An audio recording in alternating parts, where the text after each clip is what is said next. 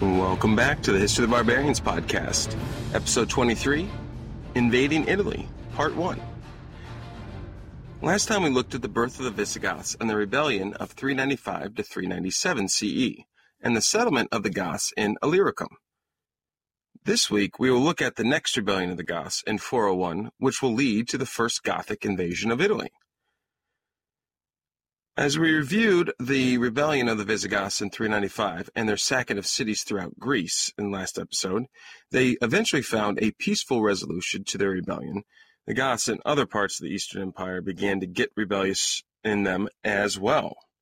Tribigild and his Gruthungi rebellion in central Anatolia, along with Gaius's Turingi, who joined Tribigild, only fed the fires for more anti-Goth sentiment in Constantinople and all of the Eastern Roman Empire.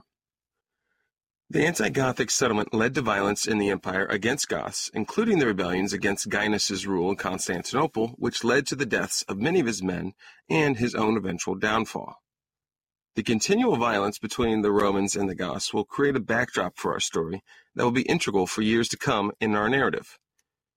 If you remember back in the wake of Fritigern's rebellion in Moesia, way back in 376, we see the execution of many children of Goths and adults that were living in Roman cities as hostages, securing their treaty, or working as mercenaries. We've seen anti-Gothic riots or executions in Thessalonica in 390, and the riots that brought about the downfall of Gaius in 400 in Constantinople. It is in this climate that a new anti-Gothic policy is adopted by the Eastern Empire. The new chief advisor to the emperor, Arcadius, after the execution of Eutropius in 399, becomes a man named Caesarius. Caesarius, who would be the Praetorian prefect, interestingly appointed to the position by Gaius in 400, and keeps his post after the fall of the Gothic general until his death in 403. A new anti-Gothic appeasement policy would be discussed in the Eastern Court for several years, even finding references to it in 399, but it is the events involving Tribigild and Gaius that would lead to Alaric's loss of his military title and the eventual rebellion in the fall of 401. To add to this situation, it may have been the case that in the wake of Gaius's execution, that the Huns under Ulden became foederati for Constantinople, and could therefore be a threat to the position of the Visigoths within the Roman Empire. It is unclear whether the Eastern Empire's government pushed Alaric out of the agreement or if Alaric and his people decided that, based on the new anti-Gothic policy adopted in Constantinople, that the current situation was untenable. So Alaric and the Visigoths looked to make a new position for themselves, but this time in Italy and the Western Empire. They offer their services to Stilicho in the west in return for land and position within the Roman army for Alaric and his soldiers. Stilicho, for his part, probably would have accepted the Visigoths as foederati for the west if it weren't for several key factors. First, the Senate was dead set against having large numbers of barbarians, and in particular, these barbarians, under Roman employ. The Senate in Italy wanted the Roman army to be Roman, which we have discussed many times already in our podcast, that this was increasingly difficult to achieve for the east and the western portions of the empire. Secondly, Stilicho did not have a location for the Goths to be settled. Decades prior, a portion of the Franks had been settled along the Roman side of the Rhine River in order to secure this turbulent border. This enabled the Romans to recall troops from the border to be used in other areas, and the Franks had kept to their agreement for the most part throughout this time period. Stilicho did not have a region like this that could be utilized in the same way. Other areas of Gaul, Spain, or Italy were already well developed and rich, which would have given the Goths too much power, or they did not have the turbulence that would justify their settlement. Stilicho could not just put the Goths somewhere that didn't have a purpose, because he could not control the troubled border regions and also keep the Goths in check if they grew too audacious. Therefore, the Western Empire would turn down Alaric's services. Given the presence of Fervada in the Eastern Empire's army a couple weeks' march from Illyricum and cutting off any access the Visigoths would have to Constantinople, Alaric is not left with many choices. Adding to the situation is the fact that a group of Vandals and Alans had in the fall of 401 invaded Raetia in northern Italy and modern-day Switzerland, forcing Stilicho to remove his forces in Italy and the Julian Alps in modern-day Slovenia and eastern Italy, which this area had served as the gateway to invading armies for centuries into Italy. Stilicho would defeat these invaders quickly and incorporate many into the army as soldiers, but would be preoccupied in Raetia and in neighboring Noricum for several months going into the year 402. So Alaric and the Visigoths knew that Italy would be ripe for the picking, and they would use war as an extension of diplomacy and invade the peninsula in 401, as Stilicho was occupied by the Vandal and Alan invasion. He marches his people through Pannonia, the lands of the Greuthungi, that had rebelled with them and won the Battle of Adrianople back in 378. Now, almost a generation later, Alaric has come to recruit them back into the rebellion fold. The Greuthungi joined their cousins once again, and the makeup of the Visigoths ethnically continues to diversify. They certainly had a core Tervingi ethnic group at the power center, but they are increasingly being swallowed by other Goths and slaves of different barbarian peoples, and Roman people. This trend begins early in the Visigothic story and will continue throughout. Alaric and his forces followed the Sava River, probably going near the location of the Battle of the Frigidus that had been one of the sparks of the rebellion of the Goths in 395. On November 18th, the Visigoths entered Italy through the Julian Alps, having faced little resistance to their movements. Remember, Stilicho had removed most of these troops to fight the invading Vandals and Alans in Raetia. The whole of Italy, and for that matter, the West, was completely unprepared and shocked by Alaric's invasion. Yes, Stilicho had turned down their services, but as far as he was concerned, they were still safely in Illyricum in the Eastern Empire and possibly working for Constantinople. The panic in Italy would be the highest in centuries. The Roman army was trapped with Stilicho in the north by the winter snows, and no significant force could be organized to face these new invaders. Stilicho, through messengers, sent an edict trying to entice slaves to fight for the Roman army in an effort for them to win their freedom.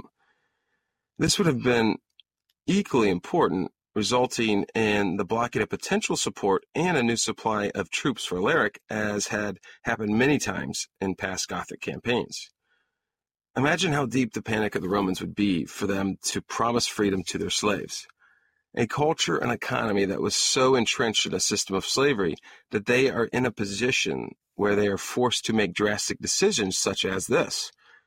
Stilicho would be in the northern provinces of Raetia and Noricum for the duration of the winter, securing his newfound victory, but also prevented from moving his army south to confront the Visigoths by the snow-covered mountain passes. The Goths would quickly take smaller cities and would resupply themselves, as the fall harvest had been recently put away for the winters all throughout the empire. Alaric then besieged his first larger city in the campaign at Aquileia. Modern-day Aquileia is a town of about 4,000 people, but back in Roman times, it was a city of 100,000 that served as a regional hub for commerce and security, as it was situated just south of the Julian Alps that passes led to Italy and near the coast of the Adriatic. The Visigoths would lay siege to the city from December of 401 through the new year. Once again, the inability to effectively lay siege to large cities would inhibit the campaign of the Goths in Roman territory. Alaric would give up on Aquileia in early 402 and move west to put direct pressure on the imperial court before Stilicho could come through the snow-covered mountain passes and face him. The Visigoths march across northern Italy and lay siege to Milan, where the Western Emperor and his court are based. Once again, the lack of siege equipment and experience means that there must be a long drawn-out starvation of the city in order to force a capitulation. It is during the first few weeks of the siege, and the last days of February, that the snows would melt enough to allow Stilicho to come down out of the mountains and hurry towards Milan. The half-Vandal general had to get to Milan in haste, because if the Western Emperor and his court got captured, the power base of Stilicho and the Romans would be in the hands of the Visigoths. So for preservation of the empire, and himself in particular, he had to save Honorius, and that is exactly what happens. Stilicho breaks his army up into smaller columns and moves quickly from the mountains down into the plains of Milan, and breaks through the siege into the de facto Western Roman capital city. Alaric then realizes that the army of the Romans is coming to relieve the city, and he decides to lift the siege and move his army to a better position before the rest of it comes and traps his encircling troops. He heads west to possibly invade Gaul. Back inside the city, Stilicho assesses the situation. He decides that Honorius and the imperial court are not safe in Milan, and therefore moves the capital of the Western Empire to the more defensive location of the city of Ravenna. The new capital is on the coast and can be supplied by the sea in a siege, but the real allure of the city is the fact that it is surrounded by marshes on the three other sides, making it very difficult to actually surround and lay siege to by enemy troops like the Visigoths. The move of the capital will make it much easier for the empire to defend, so by 402, Honorius and his court were in Ravenna. Stilicho could now focus on driving the Visigoths out of Italy. So back to our Visigoths. Alaric's plan appeared to be to enter Gaul from the southeast, south of the mountains, so he moved his troops across the Po River and then west to the city of Hasta, which is modern-day Asti in the west of northern Italy. Alaric lays siege to the city from early 402 to March of that year. In early March, they learned of the approach of the Roman army under Stilicho and broke yet another siege so that they can reposition for defense against this impending threat from the Romans. Alaric decides to encamp his people just outside the town of Pollentia, or modern-day Polenzo. Stilicho had been chasing the Gothic forces for several weeks at this point and would have been eager to finally face the invaders. It all comes to a head in early April 402, as Stilicho and Alaric are both encamped outside Pollentia by April 5th. For Alaric, the night of Saturday, April 5th, was probably a quiet one in his camp outside Pollentia. The Arian Goths would have been preparing for observing Easter the next day, knowing that Stilicho, a devout Orthodox Christian, would certainly be doing the same thing in their camp just miles away. Still yet, Stilicho had proven time again, in Thrace, in Illyricum, in Greece, to be a plotting, careful, and precise general who was not prone to taking chances with his men. He was still awaiting reinforcements to come in from Gaul in the near future, all giving the Goths peace of mind the night before Easter 402. But yet it is here, on April 6, Easter Sunday, that we see the Battle of Pollentia. Stilicho, much against form, attacks the Goths in their camp and takes them by surprise. The sources say that Stilicho actually handed overall command to a general that was an Elan and a pagan named Saul because of his own feelings against fighting on the holiday. A non-Christian like Saul would have no qualms with fighting on Easter and apparently put most of his own people, the Alans, at the center of the Roman line, and it is here that they pressed the Goths the most. These are the Alans that Stilicho had just defeated in Raetia and made them foederati. As the Goths began to break from the slaughter, the Romans overran the camp and the baggage trains of their enemies.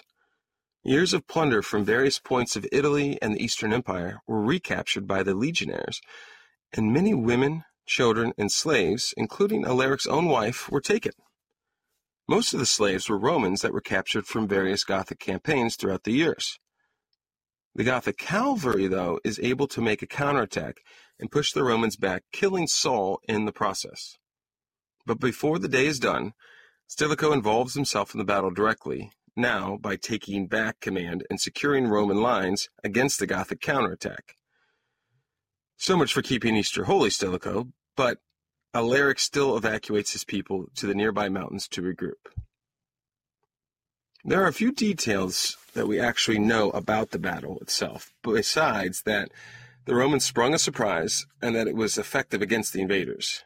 Considering that the infantry suffered heavy losses, but the cavalry were able to salvage an orderly withdrawal from the field with their counterattack, Alaric still had to withdraw from the battle under the Roman army's pressure.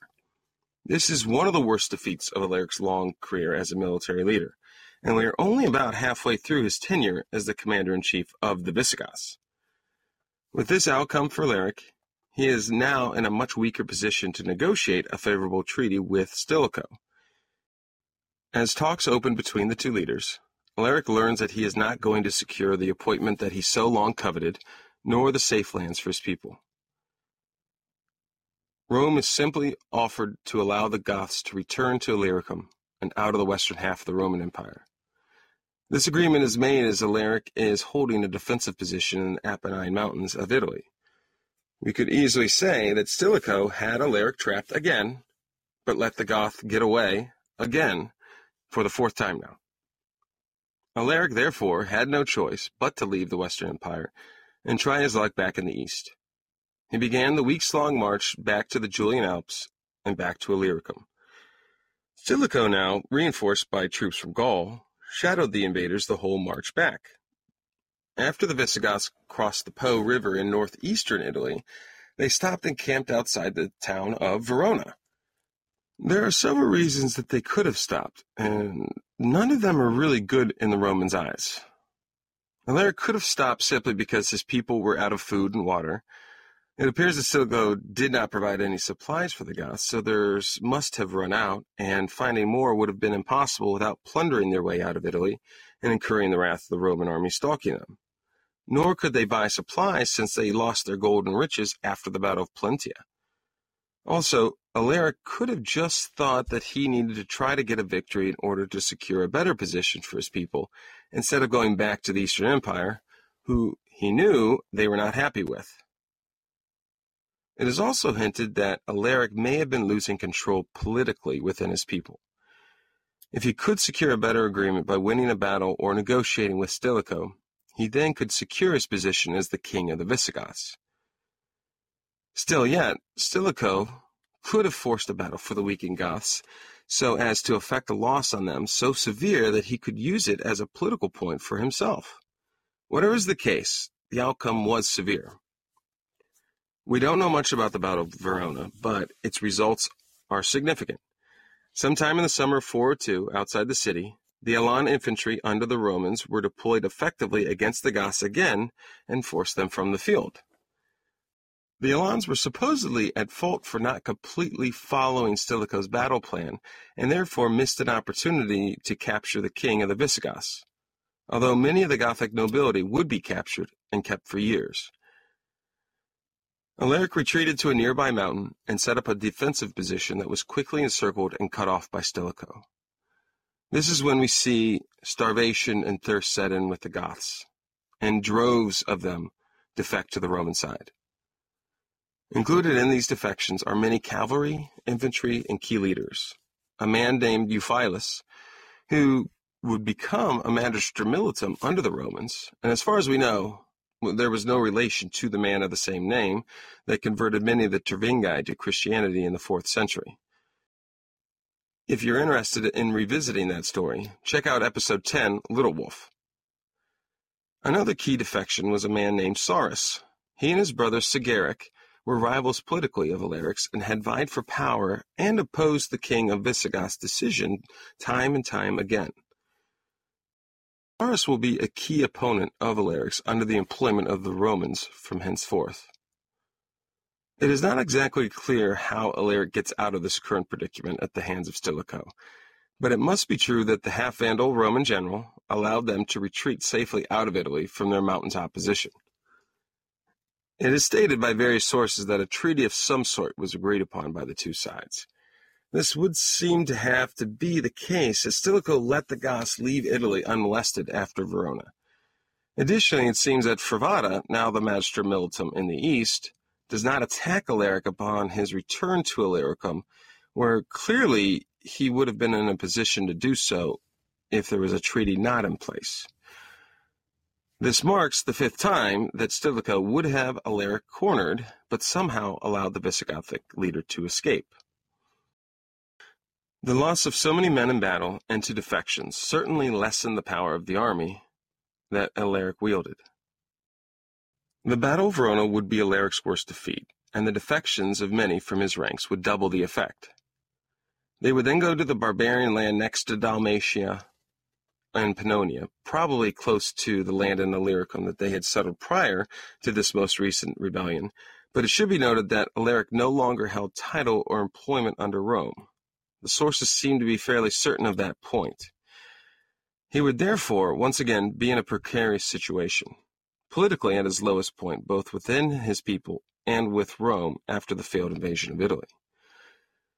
So we see Honorius and Stilicho in power in the west, Arcadius and Caesarius in power in the east, and our Visigoths are somewhere in Pannonia, Dalmatia, or Illyricum in the Eastern Empire. And that is where we will leave it be for the time. Next episode, we will look at another invasion of Italy by the Goths. Some of the sources that I used for this week's episode include The Visigothic Invasion of Italy in 401 by William Bayliss, Rome's Gothic Wars from the 3rd century to Alaric by Michael Kulikowski, Historia Nova by Zosimus, The Goths by Herwig Wolfram, Stilicho, The Vandal Who Saved Rome by Ian Hughes, which has done most of the heavy lifting for this episode, and then Generalissimos of the Western Empire by John O'Flynn, which did a decent amount of lifting for this episode also. If you like this show, please give a review on iTunes, Google Play, or the platform of your choice. Check out the History of the Barbarians Twitter accounts and Facebook pages for more information about our barbarians and some maps and images. A big thank you for listening, and I will see you next time.